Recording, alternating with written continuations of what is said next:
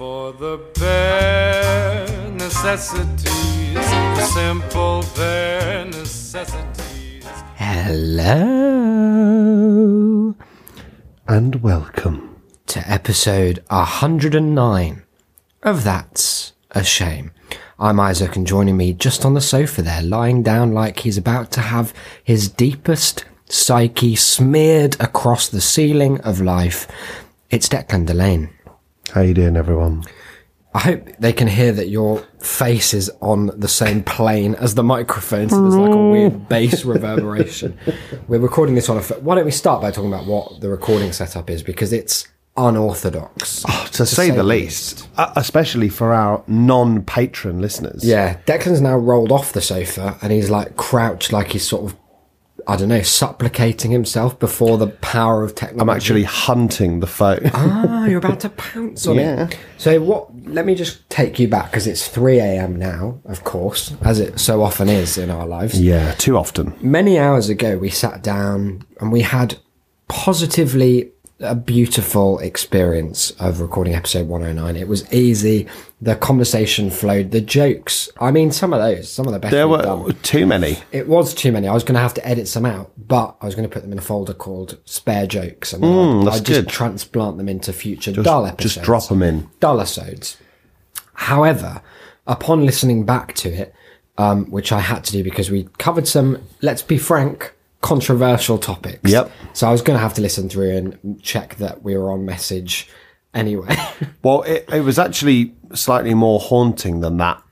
In that we recorded the very end. Yeah. And then I don't remember why, but listened back to the very final moments. Literally the final words of the it. send off. What did I say? Like, we'll see you on the next one. Or something. See you then. And it came out as see you next, or something like weird glitch stutter. So I was like, oh, that's weird. So I re-recorded the ending, which always feels a bit of a shame to have to like recapture that energy, but it's why I make the big bucks. At least this time the energy was catastrophically low. Exactly. So it was easy to... Very easy to replicate. And I found that if you always aim for that low energy, then people won't You'll definitely hit it. Really good. So I recorded that. It was like, that's fine. And then started listening from the beginning. And in the first minute, there were about 5 of these little glitches, and they were fine as long as they didn't coincide with any of the words that we were saying out of our mouth holes. Now the thing is that during the duration of a show, they're more we word say more word than nout is what I've always thought of it as. And so it meant that a lot of the meaning, the words, the episode was obscured behind a veil of technological fuck-uppery, the likes of which we've never really had on the pod before. No, do you think it was a sign from Jesus God saying that we'd flown too close to the sun? Well, no, I don't think so. But equally, mysterious ways. Yeah, exactly. And having just done a very holy episode 108, Holy Hair, then I can only imagine that his, capital H, attention is more precisely honed on the task sphere than ever before. I think we should... divert slightly from the last episode's format, the episode that we had to delete. Yeah, there's a fun video that's been deleted on Twitter at That's a Shamecast. And I think we should talk about our controversial discussion first. Okay. And then end on the high. Okay. Of your story. Okay. It's because not I thought too much of a high. No, but it's more of a high. Yeah, sure. Than the topic. Because last time I thought we sort of ended and then it was pretty depressing. And then it all got destroyed in a fire. Oh, no. Whoops. I came out with like a dent in my own foot from having kicked my computer to dust. Declan, no, the audio's gone. Damaged. No. Beyond repair, you say. His door was closed. I could just hear all these like comedy, like clunking sounds. Siri, how to delete episodes. They were like in a cartoon when someone gets beaten up and there's just like stars or like a big cloud around like Isaac's I don't know room. what kind of cartoons you watch, but that sounds very violent. I stick to the Christian theological cartoons. I bet Donald Faulkner Faulkner for life. But yeah, sure. Although we did first have a discussion of Halloween. Is that relevant at all? Briefly? No. Okay, well, fuck that then. Bring it on. Unless you want to. But I guess leads more nicely into... Yeah, we'll talk about that later. So here's the bullet point list. We're going to talk controversy. We're going to talk Halloween, film, and then we're out. Yeah. Yeah. So basically, the discussion was brought on because Isaac's story involves the fact that he watched The Shining. Yeah. And I brought up the fact that I had been having something of a moral quandary of late. You could see it. It's taken its toll on your face. It's lined. It's and a all rugged. this weight I've lost. Yeah, it's really quite something. I've been having this moral quandary because of an internet person. Oh, an IP. An internet artist. Yeah. By the name of Pogo, who does like EDM remixes, like of films, basically. Mostly, he came to prominence with Disney, was his vibe, and they're also accompanied by very nice videos where it's like he's taken sounds from the films. Yeah, it's like quite diegetic, and then I think it's turns almost exclusively sounds from the films usually. Isn't it? And he recently did one of The Shining, and it's very, very, very good. It is, it's good. Now, the moral quandary part comes about because Pogo himself is an enormous cunt. Yeah. He's one of these very, very horrible people who's an out-and-out racist and homophobe. Yeah, as far as I'm aware. Transphobe. Now, I imagine Pogo, were he here, would query our assignment, I suppose, of these terms, these slurs against him, which would be quite ironic because there is video evidence of him slurring away. Yeah, and not like video evidence necessarily, all of it that just sort of got exposed and it's being misconstrued. We're talking about that happened. And then he himself made videos going, I believe all this. Which is really the phrase doubling down. Yeah, at least it was a move people didn't see coming. Yeah, true. He's also, as we discussed in the RIP Forgotten episode, he comes across in most videos of himself as a very insufferable sort of self-important, like he speaks very slowly and condescendingly about the issues. And maybe you don't understand it because you're some kind of liberal, but this is the way the world is. And he speaks in the same way when he talks about making the videos that he makes, the song videos. Yeah. And that there, it's even more infuriating because he is obviously very right in everything he's saying. Very good and correct and innovative music producer, but very incorrect, bad, and whatever the opposite regressive opinion haver more broadly. Yeah, reactionary. Sure. Yeah, so the quandary there is... He's asked you you matched on Hinge. Am I doing... a true moral whoopsie. A true crime. Yeah. When I listen to his stuff.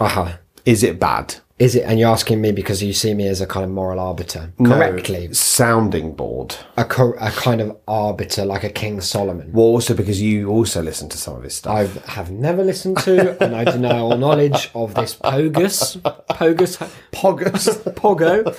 That sounds offensive. It's not, though. It just sounded it. Okay, so that's exactly what Pogo would say. No, it's not. He'd make a 20-minute video about why he actually meant something much worse. Pogo is the most racist term that I can think of, and I've thought of them all, shouted Pogo gleefully. Well, thank you for coming in. Maybe we'd like to role play it like I'm a kind of spiritual advisor. I don't. So look, I'll sit here. I would much rather prefer that we just do it as we planned. I'll be humming as a kind of overview of what we'd said, because this is both off-putting. Come in, my child. And I feel like it... Take a seat at the foot of the mount. I feel like it borders on taking the issues even less seriously. I think it's a very serious framework in which to develop the ideas using the Socratic dialogue. Yeah, I knew you were going to say Socratic dialogue. Because of course I would. But that's exactly what it is, because you just crossed your legs and went, That's what he did. That's racist. I've read The Republic. That's what it was all about. That was Plato. I love that, like the idea that of a Socratic dialogue where one side's talking and the other just goes, That's where we got the noise from. It's like, Plato goes on for like 3 pages about what is the essence of democracy. Yeah. And whoever he's chatting with, it just says like nods. Nods, comma. Yeah, that's what I was going to say. Cool. See you later. Okay. So what were the points? What were the points? Well, I think we started out with, there was a really beautiful, I don't know if you remember that bit in Making a Murderer, where Dean Strang, improvised this monologue about the nature of justice. Yeah. And it went on for a few minutes. It was what was great about it was that it was poetic, factual, relevant, but also he stumbled at places because it was something he was coming up with on the fly. Yeah. Even whilst being a very high profile now lawyer, you could see that the gears were turning as he spoke. So I did one of those, and that went did you? Yeah. 5 to 12 minutes. And that's all lost, you say? And for some reason, oh no, it's probably it's ahead of its time. So I think it's the computer, the equipment literally could not handle it. It's been with me for long enough that we have that kind of symbiosis where it's like, Isaac, the world's not ready for this. I'm doing you a favour. I'll do a glitch over it. So obviously that's a shame that that's gone. But maybe you'd like to recap some of my key points. Some of your key points involved you agreeing vehemently that Stephen Sondheim was a racist. Yeah, that was it. No, so essentially we tentatively agreed. Yep. You can separate art and artist. In most circumstances. Yeah. Well, we said it's theoretically possible at least. Yeah. But that the actual ability to do so depends on your own, I guess, proximity to whatever they've done. Yeah. Good or bad. Yeah. And that we therefore... Mostly bad. As people who are, reasonably privileged, would you say? More than that. Don't know if you've seen would you my say cool new Timothy haircut. Tip-top of the social mountain? There we are. That, thankfully for us, that means we're affected by very few. Yeah. Of the issues involved. So I'll be honest, I gleefully separate. I actually only listen to music from imprisoned artists. Just do it for the kick. What a weird thing to get off on, but someone has to. No. That was all a joke, wasn't it? Well, yeah. Yeah, no, just that's why we were laughing. Oh, okay. Because we weren't laughing in a mean-spirited way. No. From atop the Mount Privolo. No. That's a horrid word. You're going to have to edit Mount this Privolo. on your phone. Dreadful. But also admitted that I think it is predicated largely on a kind of moral hypocrisy that you know it's worse than you're treating it. But at the same time, as you said, it's not your responsibility as one listener to take the moral stance for everyone else and punish yourself through that. There's only so much you can do, I suppose. Yeah. I mean, I try not to, as I said, listen on platforms that would give him any money. Yeah, and we floated the idea of maybe ripping his entire music collection and just distributing it in our day-to-day life. Yeah. And I don't think there's any way he could... I'm certain, and I've done quite a few seconds of research. I think it's absolutely... You think we're all right? Okay. It's fair use. So we'll pop that up under your name. Our name, yeah. That's a shame band. Well, you're always saying you're like lead tenant. You're always saying how you're the main host of the show. So I suppose it should come under your name. The podcast's actually legally registered to my parents' address, so let's go for it. Okay, absolutely fine. Sorry, Mum.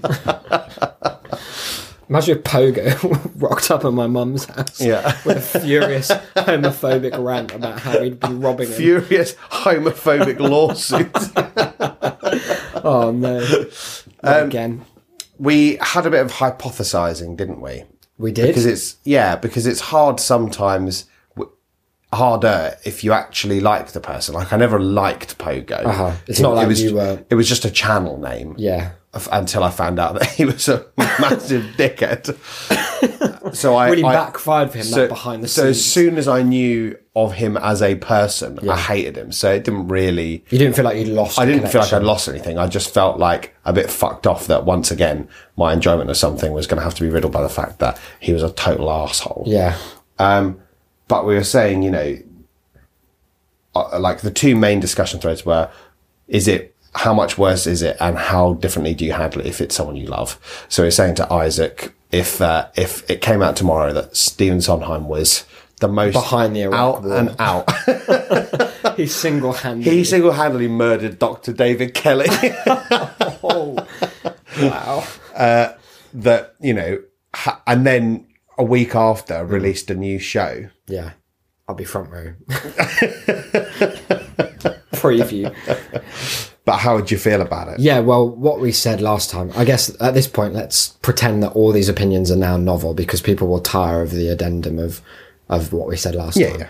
So I've just had this thought right now off the top of my head that for me, a musical is more abstracted from its creator than some other art forms. And there's probably at least partially an arbitrary distinction, but it doesn't feel like you're in the bosom of the creator. It's a really horrid expression, and I'm sorry for inflicting it on all concerned. And did you come up with that sat atop Mount Privolo? I've never scaled the heady heights of Mount Privolo. I got stuck at base camp too. I was kicked down by a girl with 3 pet horses and too much time on her hands.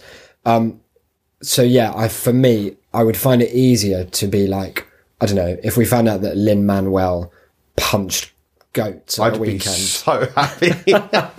After finishing a 25-minute victory lap, then I would not find it too hard to go and see that, because it doesn't feel like you're in their presence. It doesn't feel like I'm hanging out with this person. They're inflicting their direct opinions on me.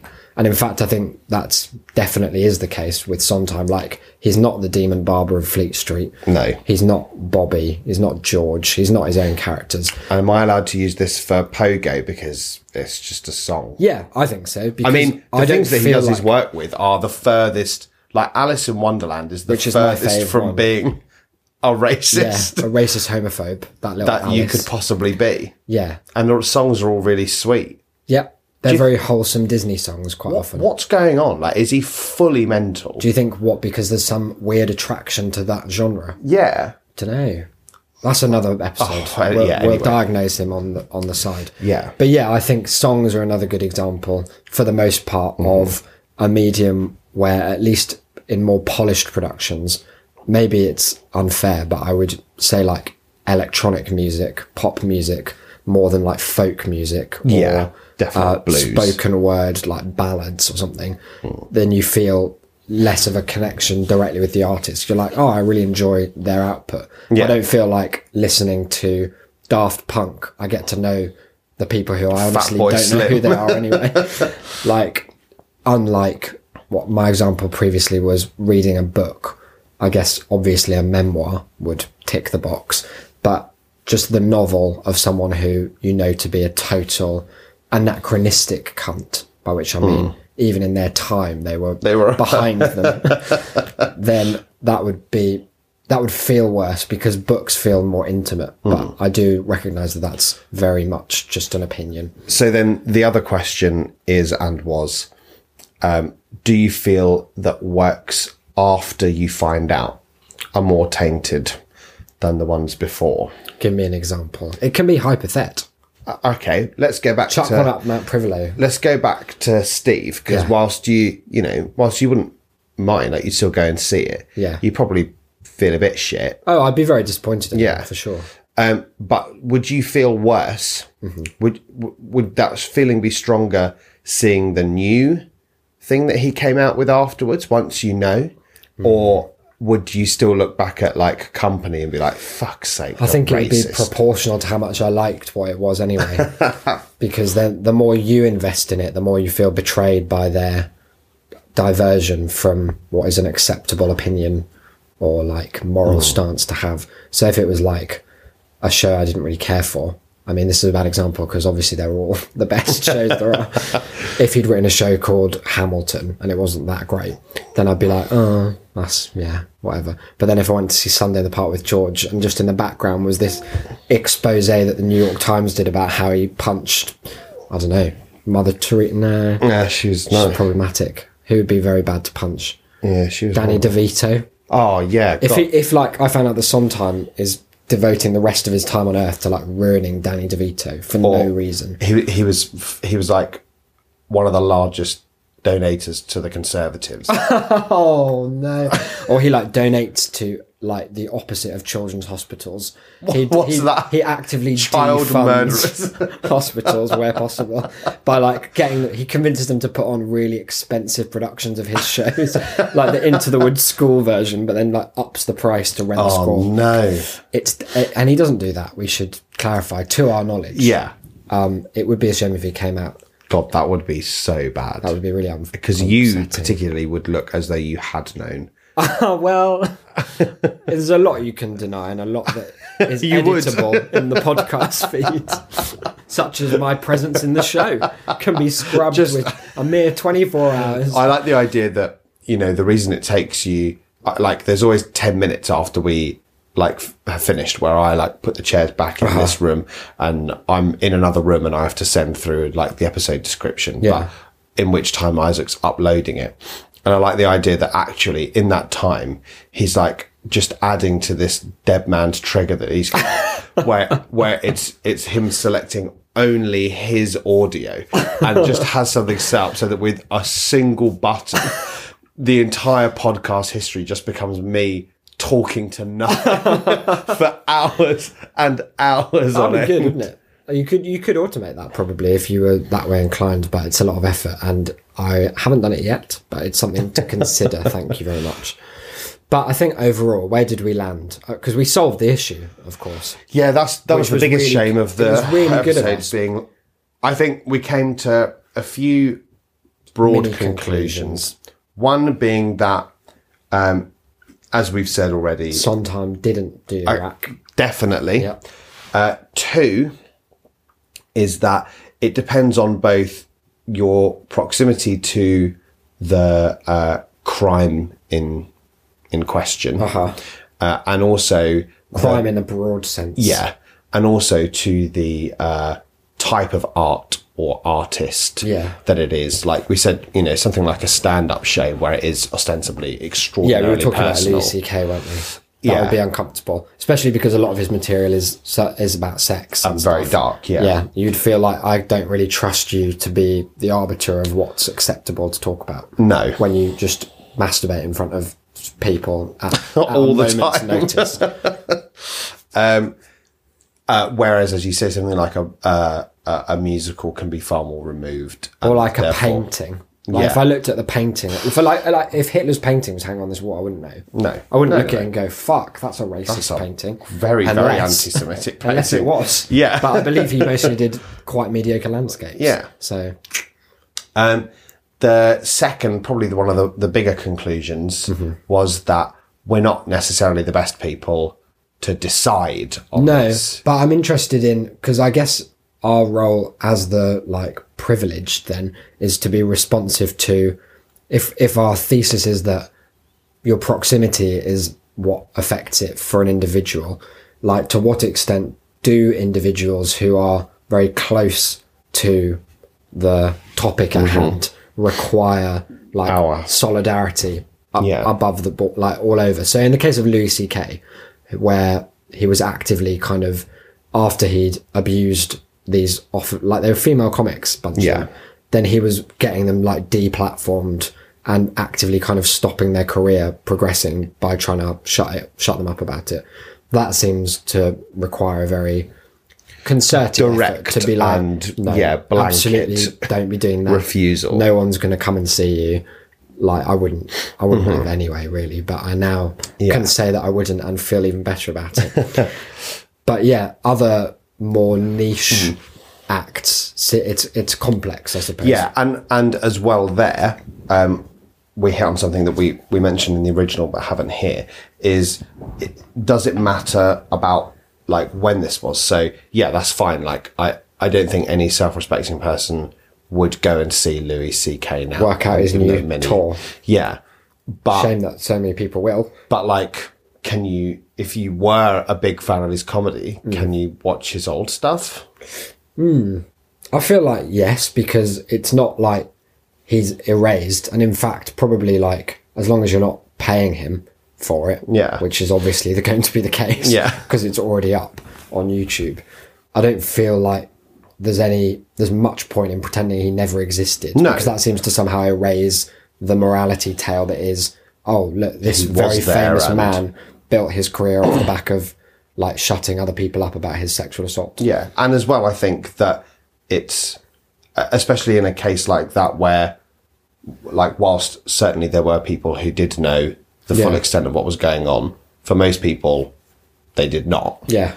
And therefore, it's not fair, I think, to pin the blame on people for having enjoyed it. No, I don't think people should feel retroactively guilty about oh fuck, I laughed at that Clifford the Big Red Dog routine 10 years before I knew that he was a Quinn. Yeah. Oh God, I'm dreadful. And I now no longer find those same things funny. Yeah. I think that's where it crosses the line into Like sort of weird pointless self-flagellation. There we go. You see. And Whenever we didn't even say that in the last show. didn't. That's just... Here's a little aside, and I wonder if this is... Because we've had a great moment of synchronicity there, and I wonder if it will continue when I let you know that my only... You know how some words make an image flash into your head? Creative juices makes me want to vomit in my own mouth. Are you going to talk about the Da Vinci Code? Yeah. Silas. Self-flagellating. Yes. Pale as Probably you like. where we first read the word. God. But no, I specifically picture, what's his name? In the Paul film. Bettany. Yeah. Naked and pale as a newborn fish. Cat of 12 tails, just Yeah. smashing Loves it it, into his own back Tass scars. at shame.city, let us know what you picture when you hear self-flagellation. Keep it PG. That should be a feature we have every show. There's a new word that we say, and people have to message us what do they picture. Okay, yeah, sure. So this week's is self-flagellation. Just put what should be in the subject line. Nah, doesn't matter. We'll workshop a name for it. Yeah, so then if it's the case that people don't have to self-flagellate about liking the old stuff of, say, Louis C.K., with someone like Pogo, whose platform and like presence is much smaller. Yeah. His actual, I don't know, like the number of people who are aware of him, his following, his reach, is much smaller. And bigger now that we've told everyone about it. Yeah. and his views are appalling. But as far as I know, he's not doing anything with them. No. He's not what? You mean he's not mobilising a troop of homophobic activists? Ravers. Homophobic EDM fans. Yeah. That would be mad. To go and... That's like a Footloose or something. Yeah. Really Dirty Dancing. A really bad retelling. Yeah. I don't remember which film I mean. The one where they banned... They're making a Dance Revolution film. You know the game? What? You know the game where you forwards, step on backwards, different... left or right? Yeah. They're making that, and the premise is dancing has been outlawed again. Whoops. It's in the same town as Footloose. But it's 1,000 years later, and all the robots are just frogging around. And this time it's people actually just come to the conclusion that if dancing's just forwards, backwards, left or right, may as well just leave it. It's not worth saving. Yeah, so given all of these about Pogo, do I have to stop? I don't think you have to stop. My approach would be, like we've said, avoid financing him. Yeah. But again, like the line of how much you want to go out of your way as a consumer of his content to find mediums through which he can't profit. Because people, I don't know if you've noticed this these days, people will profit off almost anything they can. Lots and lots of stuff. I don't know what it's about. It's happening everywhere. But the balance between how much effort you're willing to put into that versus the convenience versus you wanting to stick it to the homophobe man. Yeah. Then I guess that's an individual line to draw. It is an individual line. But again, I think it comes back to it should ultimately be informed by people who are more closely affected by it. I mean, as we said in the last, there are almost certainly LGBT fans of Pogo's music. Yeah, definitely. People who like watch his videos and know that about him as well. So I suppose it's, at what point does the consensus swing? Yeah. So what I'm saying is, lads, if you all think I'm a cunt, let me know and I'll just rip his whole channel. Yeah, that's fine. We'll re-upload it. Yeah. Maybe I'll like add some lyrics to it as well, because I felt that's what's been missing is some original lyrics that weren't in the films. Because I've got a lot to say about Alice in Wonderland and The Shining, and your own relationships to those two protagonists. Yeah. Well, one's an antagonist, I suppose. Which one? Jack Torrance. He's not. Are you saying he's the protagonist of The Shining? No, I just said he's actually the antagonist. But he's the lead character that you went to. He's the one that I presume you identify with. I identify with Tony. Danny is a little psychic. No. Psychic mouth presence. Talk about it. You've made him sound like the Spiderman. What's that tingly felon, Danny? Must be nothing. What? I was thinking this when I watched The Shining. I'll look at this natural segue into talking about what I did. I know. So natural that I'm going to just leave that there. That was a teaser. And now we go back to the start of the story, which is that yesterday, well, strictly 2 days ago now, Friday night. Is that right? Or Saturday night. Fuck, I can't tell days. It's all right. Saturday night it was, 8:45 I wager. And there I was with my friend Matthew, friend of the show, person who licensed the audio product with which we make all our episodes. He did indeed. Thanks very much, pal. Thanks, pal. If you could tell us why it's beeping its way through all of our... That'd be great. We don't blame you because you've given us 109 on the house, but one more would have been good. We went, it's his birthday in August, and it's Halloween this month. Are you aware of that? Oh, yeah. Well aware. Happy Spooktober to you, of course. And to you. Thank you very much. And also with you, the listenership at large. And the Lord. Well, yeah, I was getting to the Lord. Like, spooky Lord. Don't show me up on that, okay? Because I was getting to him, and you need to know that. We went to a horror all-nighter. There was a choice, classic or modern all-nighter. And after much toing and froing, I settled on classic. What were the options for modern? Well, I don't remember them all. I remember that one of them was a mystery film. But the ones I do remember were good. There was Babadook, which I love. There was Get Out, which I love. Good. There was It Follows, which I strongly like. Mm-hmm. There was A Quiet Place, which I haven't seen. But I have a feeling I'd like well enough. Yeah. And then there was probably something else. So there was that versus what I ended up going to see, which was, if I can remember the order, Friday the 13th, The Shining, The Exorcist, Rosemary's Baby, Nightmare on Elm Street, Texas Chainsaw Massacre. It's a pretty stacked lineup. Weird that it didn't have Halloween, I thought. But maybe that's because there's a new one coming out. So yeah, probably. Can't license it or some bullshit. Almost certainly. That's a shame though, isn't it? Because it's better than half of those films easily, I would say. So we opted for classic. Was that the right move, do you think? Yeah, definitely. Yeah, because the modern ones were good, but I felt like it would be less fun because they're... a lot less fun. They're not... You can't really laugh at... No, there's less, like, cheesy bullshit. Yeah, exactly. Like, Nightmare on Elm Street is just hilarious. It's such a funny film. It has some of the weirdest... Like, the subplot about the mum just always drinking vodka in every scene. Like, relentlessly. She'll be talking in a normal scene and then we'll just pull out vodka from an increasingly unlikely crevice. It really gets to you. Say that again. But yeah. I'll tell you what, your days on Mount Privilege oh no, there's going to be an avalanche. Have led to some of the most egregious turns of phrase. Lingo crimes. You no longer know the effect your words can have on others. You're like I've never known.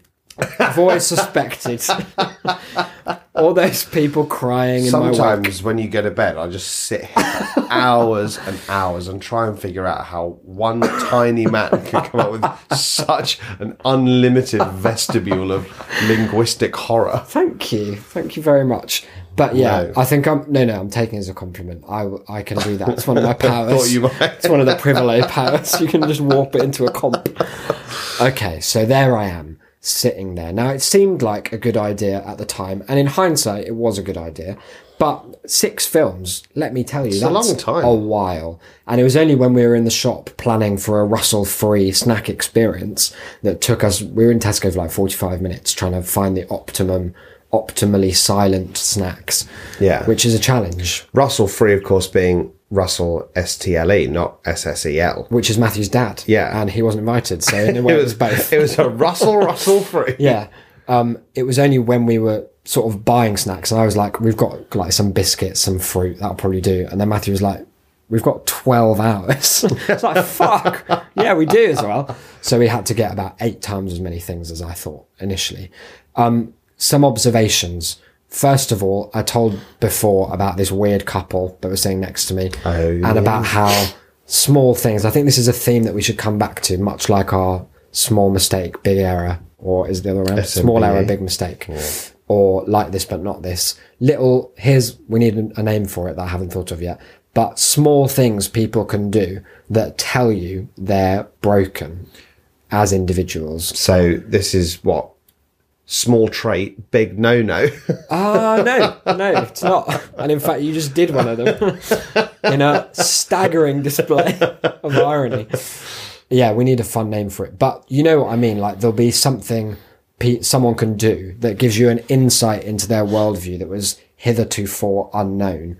or assumed on your part, being a generous spirit that I assume you are, as a generous spirit myself. Especially this spooky time of the year. Yeah, well, we have to be, don't we? When Skellies are all about, you don't know what's going on in someone else's life. You don't know what that lived experience is like as a Skelliot man. No. And so it's not often that you see them do something and you're like, oh, here's an example. People who play music out loud on a bus. It's a very classic one. But I know, like, with 100% certainty that anyone who does that, I could not like. We are opposite people. Incompatible. And they are horrible, broken idiots. Like, that's just certain, isn't it?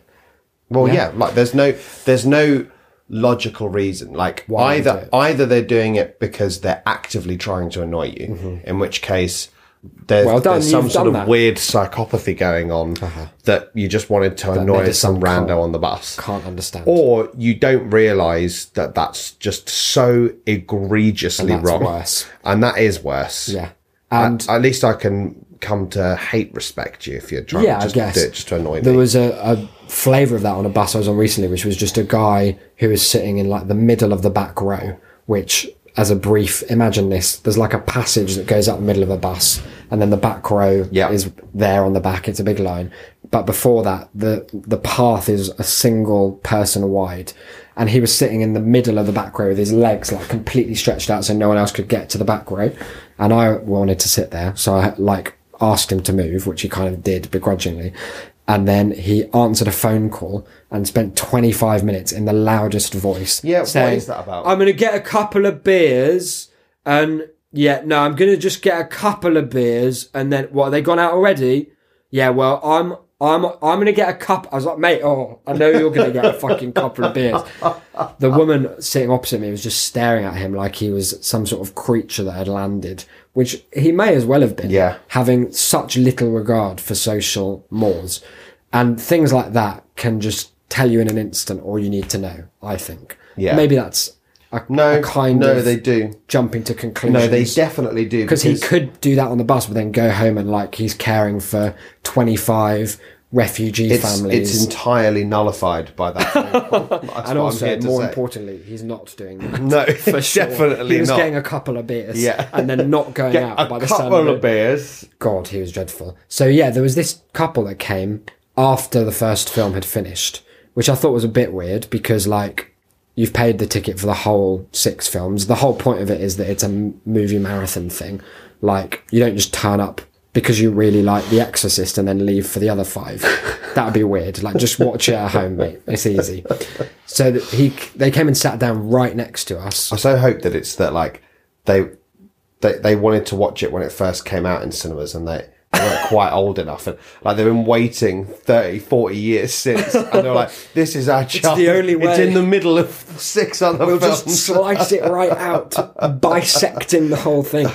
But they came and sat, and this is a hint at one of these things, but it doesn't quite tip over into the full category. For me, it definitely They is. sat too close. Like there wasn't a whole row free, but they could have been like 2-3 seats away, but they chose to sit right next to me at the end of the row. That was a bit of an issue because I had like a bag of 12 hours of supplies.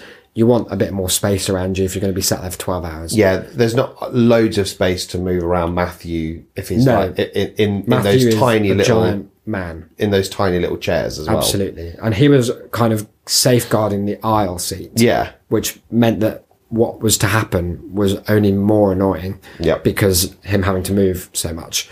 It was jokes. When we sat down in the row, I was reminded by Matthew of the time we used to go to Fright Fest, which is a horror film festival in London.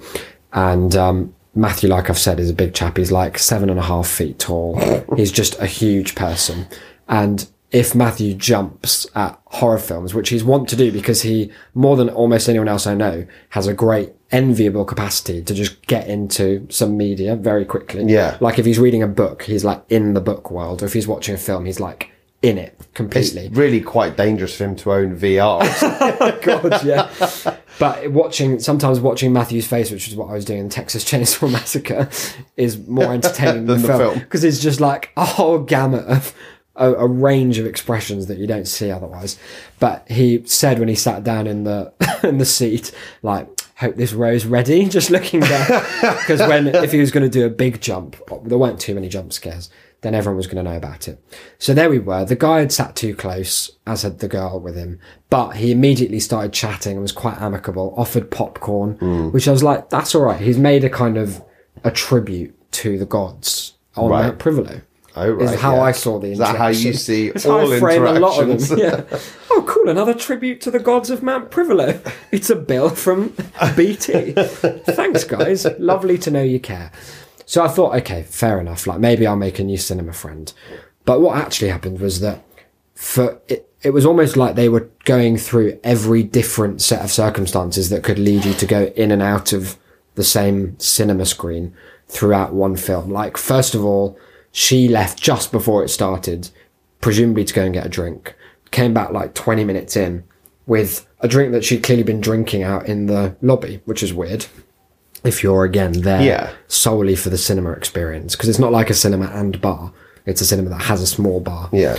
5 minutes after that, maybe 10 minutes, he went out and just sort of stood in the aisle for a bit, like looking around like he dropped something, but then went off, came back a few minutes later. Then she went, and then they both went, and then they both came back. Like, it was every permutation of how can we fucking infuriate the people here. After the third, that would have been it for me. The third was about 2 seconds. Yep. The third was Jack Torrance was like skipping around, loving family life. I would have screamed. It got to the point by the end of The Shining, well, not even the end really, probably like the start of Act 3, that when they both got up to leave, the people around were like looking with commiserating glances and confusion at me, like I might offer some insight into what they were doing, like, oh yeah, they're going through something right now, like I don't know what they were expecting. People were like looking and doing the hands up gestures and shaking their heads, and I was like mouthing no idea to about 20 strangers. Eventually they both left just in the kind of climactic moments of the maze scene in The Shining. Very good that they got in the way for that. Good time to go. Very good time. And that was it. They didn't ever come back. Despite the guy having specifically told me how excited he was about how he just marathoned the Friday the 13th films, which is why he didn't come to it. He goes to these things all the time. So that's a man who purports to know the form, but has broken it so catastrophically. So like that I can't get on board with him as an individual. Oh, Declan's despairing. Some people should just be deleted. Oh, from the whole planet? Yeah. I don't just mean killed. No. It's more fundamental than that. Do you mean like in every that trace of where them, people are blocked? Yeah, even more than that. I mean, like in Back to the Future that we talked about recently, how when he's like back in time and they fade and they're fading in the photo, that like they're just gone. They were never there. But do you think it should happen slowly enough that they're aware of the fade? No, I think they should just have to sit above like ghosts, just watching the world without them in it. Forced not to be able to interact. Yeah, they can't interact with each other. That sucks, doesn't it? Yeah, that's a horrid hell you've created there.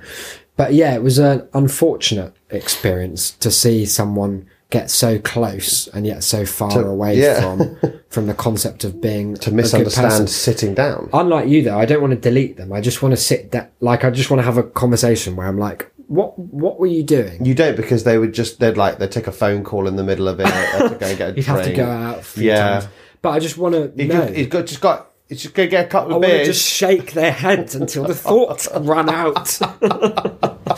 And you can just. Do you mean run out as in run out of them, or run out as in just stop? Yes, inclusive or.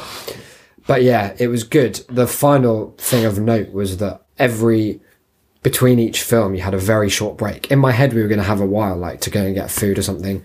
But clearly I'd not thought through the chronology, because that would have taken us to next week to complete. So we had like 10 minutes max between each one to like go to the bathroom, get a drink, maybe go outside, which is a good like blast of cold air in Leicester Square to keep you awake for the next one.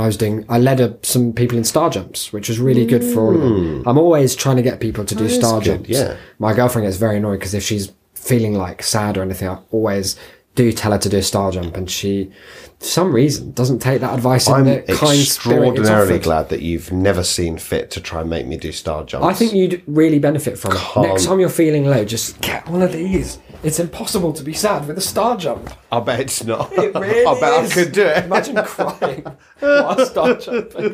No, it's not possible. Here's a novel idea I've just come up with. Go on.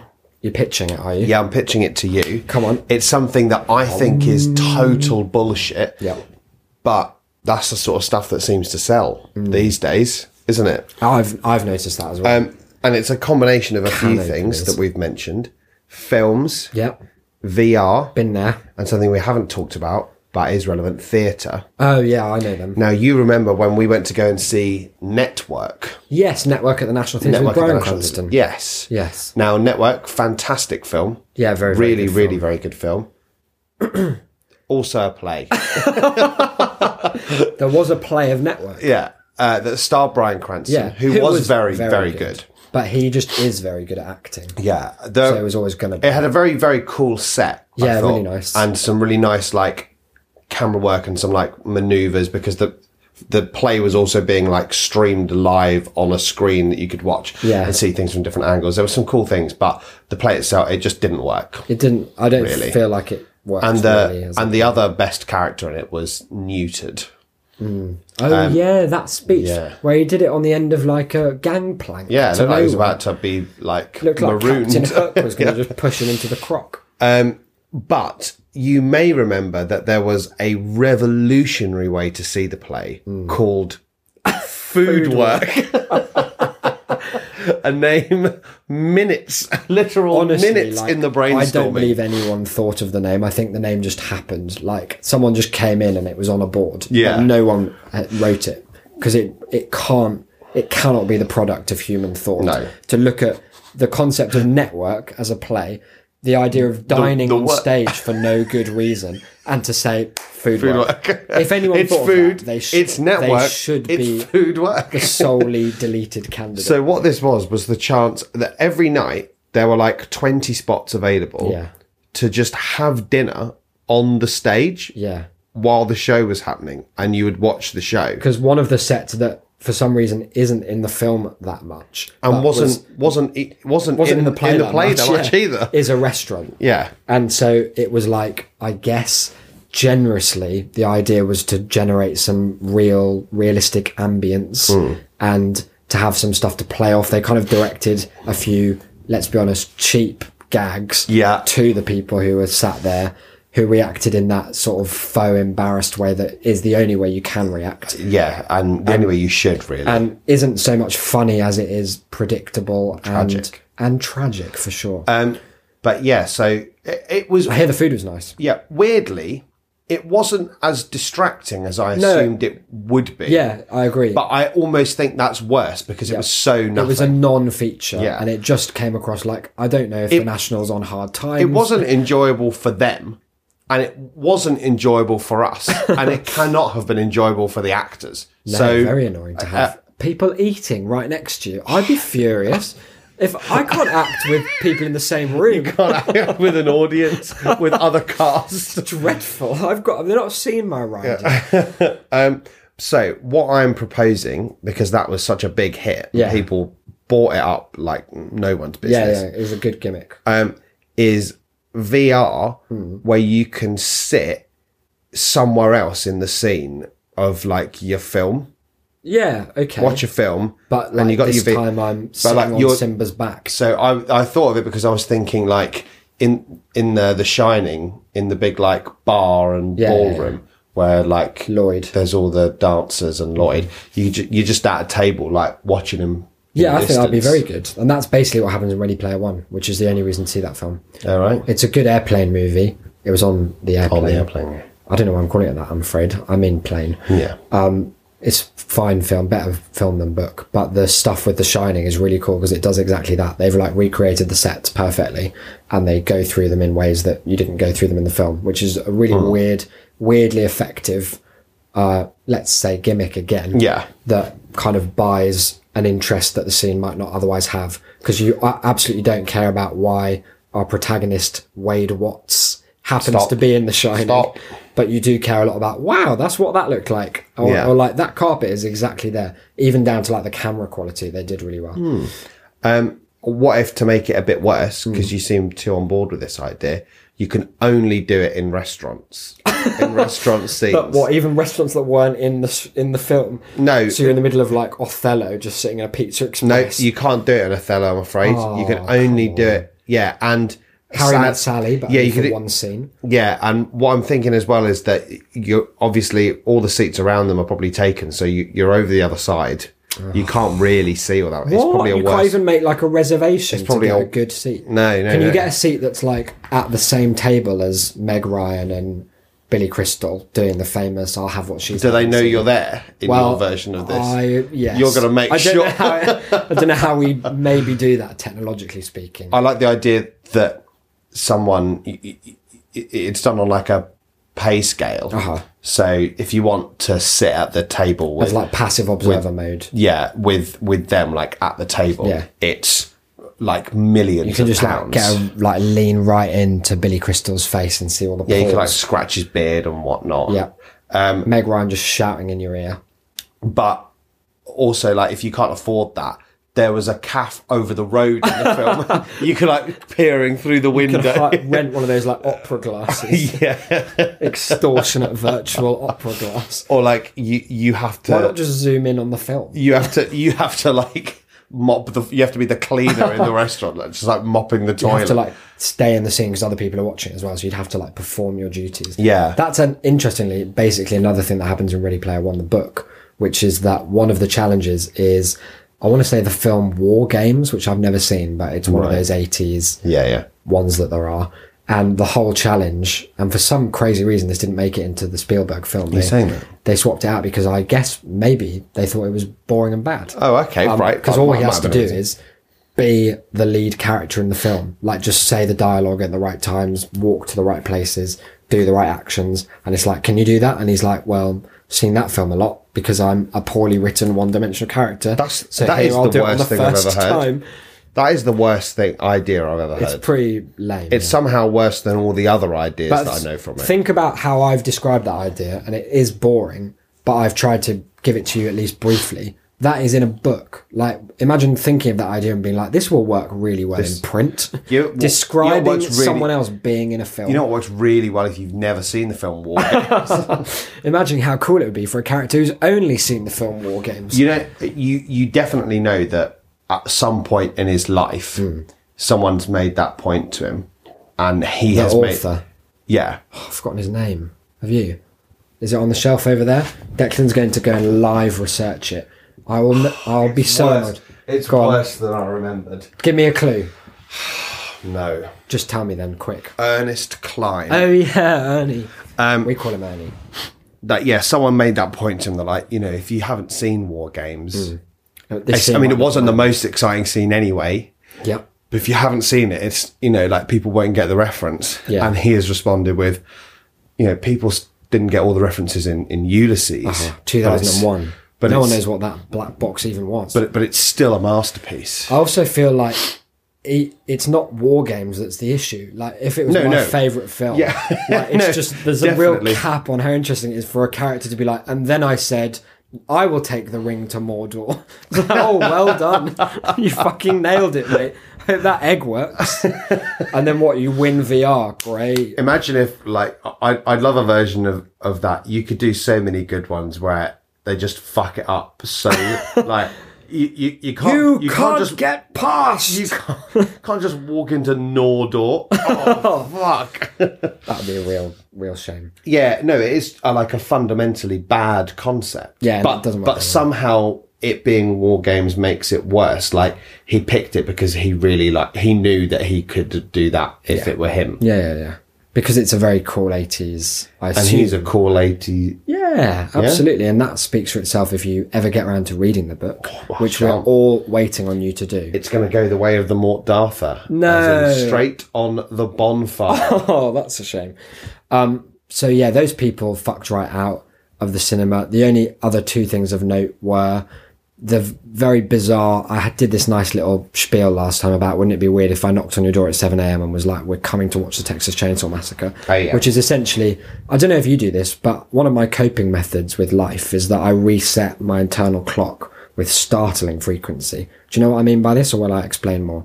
Explain more. So if if you are in a flight, for example, like I was recently, and it's 10 hours, then every time I look at the clock, I do a little ritual where I pretend that the flight only just started, but I do it on quite a deep level where like, for all intents and purposes, it only has just started. So if I'm really bored by something, like if I was in a really boring play, then I'd like zone out for a bit and then just reset to be like, oh, this is the beginning of a 40-minute play rather than I'm 20 minutes into an hour play. See what I mean?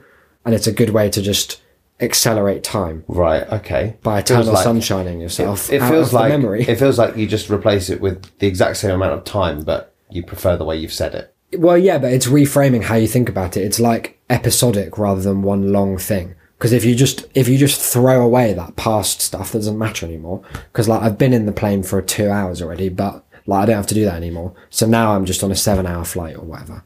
Then I think it helps you to be positive about it. See, that would make me feel even worse because it would make me feel like I'd constantly made no progress. But you could have done something all right in those 2 hours, but you'd probably rather not be in the sky. Yeah, but if I'd done that and then I was like, oh, I'm actually at the beginning of an 8-hour flight, I'd feel like I was even further away. Oh, I don't know. I'd at least be like, oh, right, 2 hours down. Beginnings at least have their own intrigue, whereas the middle do they? For you to go to sleep again? Yeah, exactly. But anyway, that's... Why am I on about this? Because you were watching Texas Chainsaw at 7 a.m. So, for all intents and purposes, I was just there watching Texas Chainsaw Massacre at 7 a.m. or whenever it was that it started, because I'd like dispensed with that past. I'd unloaded it, like left all that on the table, and then swiped it off into the sea. So now, like, the last film was there because I was tired at this point and I knew I had to get the train home afterwards. I like the idea that because you did this, like, every time a new film started, you just looked at me and went, Matthew, you're here. Fuck! Happy birthday, Good to see you. What's life like? Let's hope these cool people come back. But yeah, when we go in, because there's also in that, there's like becomes this sort of weird ritualistic, like watch it in the dark, go out for 5 minutes, watch it in the dark, go out for 5 minutes. It became a weird, like cyclical, like I started to panic that this is all my life was ever going to be from now on. Which is really the inverse problem to my previous dispense with the past attitude. There's a flip side to everything. Dispense with the past, commit to the infinite looping future. I find that quite often, yeah. That's another story for another time, I'm sure. But yeah, there we were, just before, and it was a very quiet Leicester Square that we found ourselves in, because people had been like petering out, much like the two people next to us had fucked off. Gradually, the crowd had thinned to the hardcore, the devotees, I suppose, of the classic horror genre, amongst whom I found myself standing just outside the Prince Charles at like 7 a.m, the sun yet to come up, just very quiet. And I talked before about how there's like a particularly dead time, especially at weekends as well, where everyone who's been out has gone home at like 4 or 5. And people who are going to be at work have not quite yet arrived. So it was completely like the quietest I've ever seen Leicester Square. Really dark, peaceful, cold. No star jumps this time. Just Texas Chainsaw Massacre. We went in, that film shouts at you in a way that is totally unpleasant. Yeah, it's like... I don't really like the Texas Chainsaw Massacre, and I feel bad for saying that, because people always have a go at me when I say that. It is very good. I've never liked it, I think. And I also don't know what's that good about it. I mean, it's got some very horrid, striking images, but it's shot like an accident.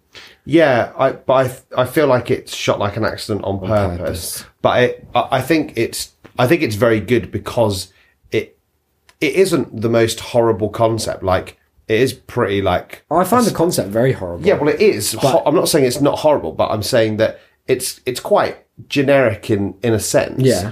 There is a like masked guy with a chainsaw who kills young makes people. Funny sounds. Yeah, but it's that somehow it's just something fundamental to that film that it's gutturally, primally horrid. Yeah, it's very from nasty. The first to the last second. So it is, I think, unenjoyable. Yeah, but I think it's that's what makes it very good, because it's done a good job so like efficiently like just the most disgusting. Yeah, it is very nasty. Thing. I do wonder about how much of that is intentional, which I guess doesn't really matter in the end. But there are bits of it that make you think that the good bits happened by accident rather than as part of a broader scheme of like the banality of this group. Like, it's just a totally random setting, because there's no setup, there's no plot, there's no context, there's no acting, there's no dialogue. No, definitely not. And that works if the whole point is like, this is just part of America. Yeah, where it's just mad stuff happens. Yeah. But I question sometimes whether that was the intent. Anyway, I would say as a final point on that though, that I think that the proof of the fact that it is that film still like stands out and has those moments. Whereas if you take any horror film sequel, that's all they're trying, like all they had to do was make it horrible and it would be fine. That's true. They still can't, like it's just a bit shit. There is some very iconic, and the final, it's weird, that final shot of Leatherface dressed in that horrid giant suit with weird like Blues Brothers vibe and a wig, just waving against this like sun, it's like a lens flare sun. It's so out of place. It looks like he's in like an indie movie. Yeah. And it's very odd. It's a beautiful shot, but you're just like, well, why did you not do any of that before? But yes, you're right. Very striking, and it has stood the test of time. So I'm one round, and I've seen it about 100 times anyway. Yeah. So I clearly like it on some level, but it's a profoundly disquieting film in the most literal sense as well, because it just shouts the fuck out of you. It's spiritually unsettling. Yeah. There are like the last 40 minutes, basically from the first chainsaw that you hear, it doesn't stop being very loud and aggressive, which at that time of the morning, like no matter whether you've been up and whether you're in the middle of a horror film marathon, the end, or you had just woken up, like Siri woke you up at 7 with a reminder like, get Texy Chainsaw on. It's just really weird. Like there's something very odd about that experience at that time. It's not when it's supposed to be, is No. it? And then hammered home by exiting the cinema into the brightest sunlight God had on offer that day. Like a beautiful, dazzling... People doing yoga. There were people doing yoga outside. There were like street bands playing. There were already in Leicester Square the people who just stand and pretend to be different things for money. You know the ones I mean. Yeah, I know the ones you mean. Yeah, so that was very upsetting. They did a survivor's photo and everyone shouted, Your mother sucks cocks in hell, Karis. Which was, a shame, really. But Exorcist it did remind me... is a very good film, isn't it? It's very good. And it reminded me as well that I've heard Ian McKellen say all those lines, because he voiced the demon in the bizarre stage production. Did he do a sort of... No, he just did his normal Ian McKellen. Your mother sucks cocks in hell, Karis. Merrin! It was really good. It was well fun, actually, now I think of it. I just want the soundtrack. I want more characters replaced by Ian McKellen. He's slowly going to take over. I want like Buzz Lightyear. To infinity and beyond! I will go sailing. No more. But yeah, it was very good. And it leads us on to our final conversational topic, which is going to be a brief one, because this episode's gone longer than the original, would you believe? And I don't know if it's even audible. So that'll be almost certainly not. Which was... What would you do if there were the same audio... in the same places? Just turned out it was our voices. Off the balcony. Straight up. Straight down Mount Privolo and off that balcony. Colindale Chainsaw Massacre yourself. We were talking before we turned this mic on about doing some kind of countdown to the spooktacular, because I love Halloween and I don't feel like it's in... You know how Christmas just is all around? Even the songs say, don't they, like Christmas is everywhere, simply having a wonderful Christmas time. Like it's hard to escape. Halloween in the UK is all too easy to escape. And having just been in America, where they had all their Halloween stuff already up, I feel like it's a holiday that we have to work at. And here at That's a Shame, we believe in putting effort in to get the rewards that we want. And so in order to, I guess, spookify the month of Spooktober, what do you think we could do as a podcasting entity to develop that Halloween countdown, that sense that there is a ghost in every corner?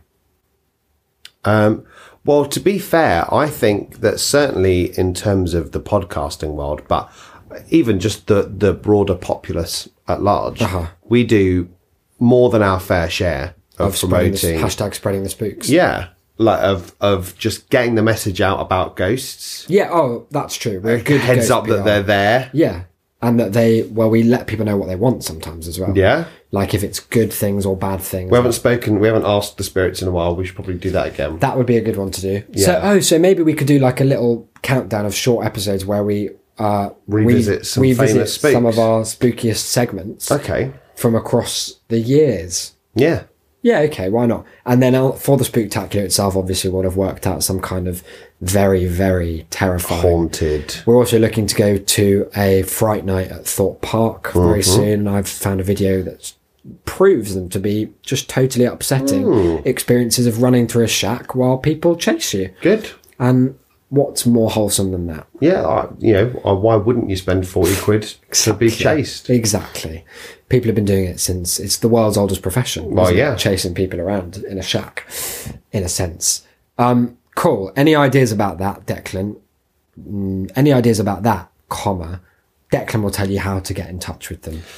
So here we go, guys. It's gone 4 a.m. and I'm tired and the episode's really long. So we're going to rattle through these. I mean, you should know them by now anyway, if I'm honest. But just in case. I won't, hold it against you if you don't. Don't make an ass out of you and me. No. So you can email TAS, T-A-S, at shame.city. You can also find your way into our inboxes via the website, shame.city/contact. You can find the show on Twitter at That's a Shamecast. You can find Isaac at IsaacBD, and you can find myself at D.E. Delane. Go on. If you have a review to give us, 5 stars only, please. Yeah, go on. Let's not fuck around with 4. Then head over to iTunes on any particular device you like. Click it in the show notes, guys. Or go on the show notes or shame.city/review or reviews. If you have a dollar, a penny, a couple of quid, some 25 cents an kopecks, episode, just chuck us some of that over at patreon.com/shamecity and you'll immediately have access to about 15, maybe 5 dozen, just hundreds of episodes, about 15, new episodes, like shorter episodes, quick fire individual content. And more to come every month. Exactly. They're going to be pretty spooky this month. That's a warning. So if you're somebody who can't handle that, then stay away. Those of a spookless disposition, you get out. Get out of town. Finally, I suppose, as ever, do Wommy Bomb the hell out of the show. Yeah, do please. It's a month where you're legally allowed to go up to anyone and say boo. Yeah, so once you've done that, boo, and then show them the podcast. Yeah.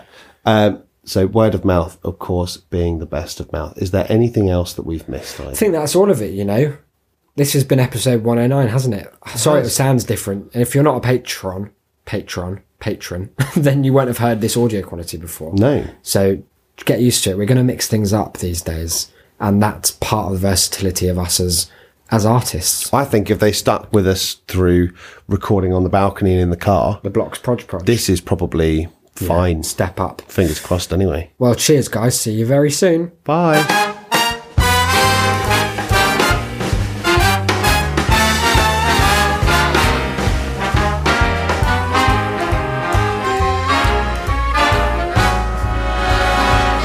Look for the bare necessities. Simple bare necessities. Forget about your worries and your strife. I mean the bare necessities. Oh, Mother Nature's recipes that bring the bare necessities of life. Wherever I wander, wherever I roam, I couldn't be fonder of my big home. The bees are buzzing in the tree to make some honey just for me. The bare necessities of life will come to you.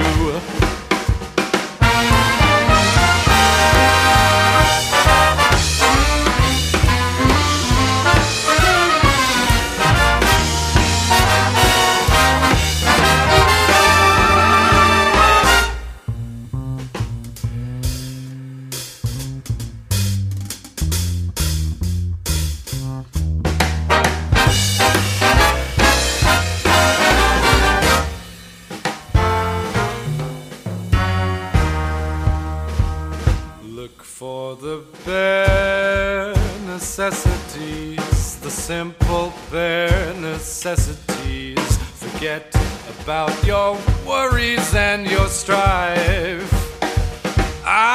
mean the bare necessities, oh, Mother Nature's recipes that bring the bare necessities of life.